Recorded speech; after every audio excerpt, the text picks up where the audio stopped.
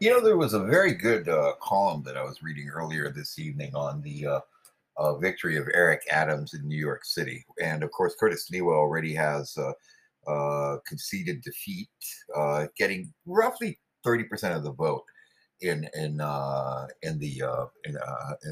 the race. Eric Adams won by some say around 71, 70%, 69% or whatever. But the number was definitely a resounding victory for Democrats in the Big Apple in New York City. But the Democrats who won in this round were resoundingly moderate Democrats, Democrats from the center, the heart of the party, as they say. Now, congratulations are due to Mayor-elect Eric Adams. Now, he seems to have a sense of humor about everything that's happened so far. And definitely he's going to need one, according to a column that was written by Bob McManus of the New York Post. Now, McManus writes that he's also have to learn to have a sense of perspective, a thick skin, and the guts to say no when it matters, and hypersensitive news for nose rather that is for nonsense, because New York City is full of nonsense. Now, New York's finest mayor, Valerio LaGuardia, a Republican, famously said that when everything is done, it doesn't matter if you're a Democrat or a Republican, the garbage has got to be picked up. So, in other words, it is garbage night in New York City. This is the day. It's Tuesday. You pick up the garbage on Tuesday nights in my part of town. And as LaGuardia said, it doesn't matter if you're a Democrat or a Republican. On a night like tonight, the election's over, the counting's done, the people have conceded, the vote is over. It's time to get things over and get things done. Now, in the other race that I was keeping an eye of, I know there's another election going on up in Syracuse, New York.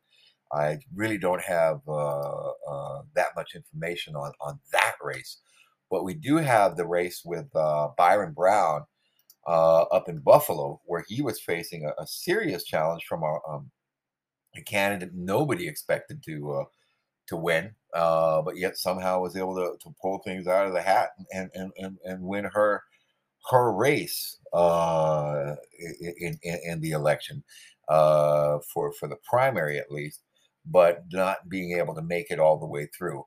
Now, Byron Brown is projected with 98% of the votes in to be leading 59% to 40.01% or something like that, with the write-in candidate being the winner. At this point in time, we don't know if it's really Byron Brown. There are other people whose names are written down. But as far as we know, it's Byron Brown who had a serious write-in campaign that he led and fought and worked at, and his people, even after multiple attempts to keep him off the ballot. A 60-40 win essentially for him. That is a resounding victory. Of course, the left in Buffalo has been very, very vocal and very much trying to get into the picture. Let's listen to what he had to say in his victory speech. And no, India Walton and the Communist Party USA candidates have not yet conceded. That's right, Mary Alice. I'm with Mayor Byron Brown. How did you do this? I mean, to do a write-in campaign is hard enough, but to do it and do it successfully for 4 more years, as everybody said, you did it. One of the things at the very beginning, we heard from thousands of people in the city of Buffalo that said, keep running, that urged me to run. And I felt that the support was there from the very beginning. So hard work, a lot of prayer, and we made it happen. Did you call India Walton yet? I did not. Will you call her? Yes, sure. One of the things I talked with former Mayor Masiello about earlier is that community, it was a young generation. They were saying, we didn't want Byron Brown 4 more years. We need something different. Will you now reach out to them? Will you listen to them, see what their needs are? Because they have a voice. They want change. Is it time for you to listen a little bit closely and maybe make a change? We have been listening all along. We are open to working with people, listening to people, but people also need to participate in the community in ways that lend themselves to people being able to work with them. You can't not show up to anything in the community, throw bricks on the outside, and expect the people to listen to you in that fashion. So if people really want to work together, we are here to work with them, to listen to them, but listening and working together is a two-way street. Does this show that you should never underestimate an opponent, because that's what happened in the primary, but you had to do this comeback? You know what? This is not about the opponent. This is about democratic socialists that want to take over the Democratic Party. And the message today is that mainstream Democrats need to fight back and send a clear message that they're not going to take it. How do you feel? And so, that is basically it. Of course, he's going to say, I feel great. I won. That's basically it. But let's listen to what he had to say on that one also. I feel great. See, I told you. He said, I feel good. Yeah, okay. But that's expected. Hey, we're happy Byron Brown won. It's kind of sad for Ben Carlisle. I talked to Ben earlier this evening. Who knows, actually? We really don't know yet if which one of the write-in candidates actually won. But it appears to be Byron Brown. At least that is what the smart money is on as far as Buffalo is concerned. And that was his interview, of course, with WGRZ. That's Channel 2 up in Buffalo. And what's going on as far as the election race up there. So it looks like Byron Brown is back in the game and has successfully been reelected in Buffalo, New York. We'll get to more of that later.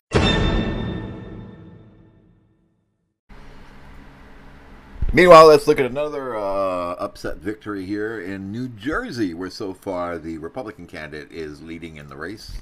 Listen to what it is that we're going to do. We're going to lower property taxes. We're going to make this a better place to do business. We're going to downsize state government. We're going to support our state and local police.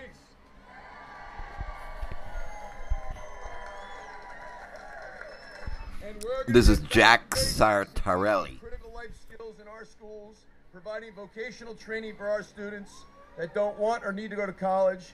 And we're going to leave all that other subject matter to the kitchen table between mom and dad and their kids. That's where it belongs.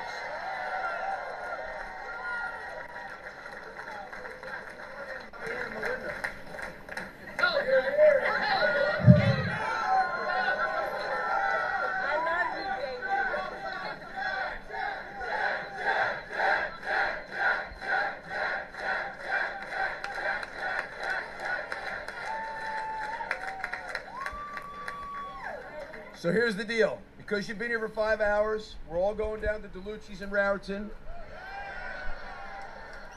They've got 325 pies in the oven right now. Hey, listen. Thank you, thank you, thank you. It doesn't happen without you.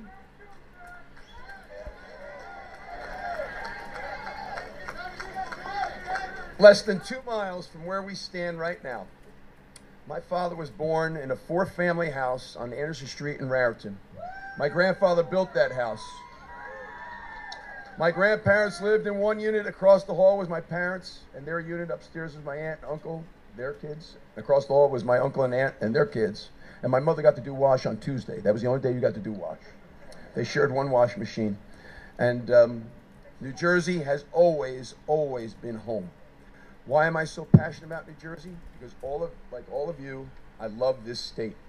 And I realize it's broken. You know it's broken, and I'm convinced that together we can fix this state.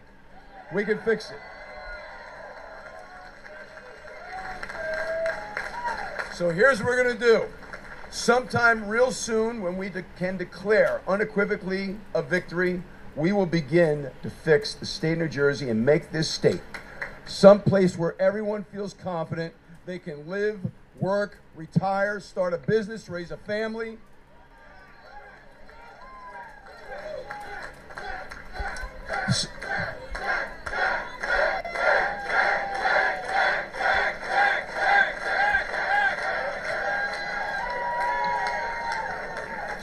And let me say one other thing when we are able to declare victory sometime real soon. Diane Allen's going to be one hell of a lieutenant governor.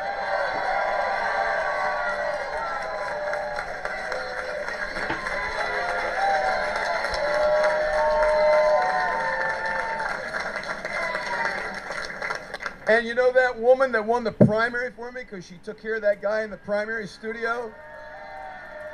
She's going to be one hell of a first lady.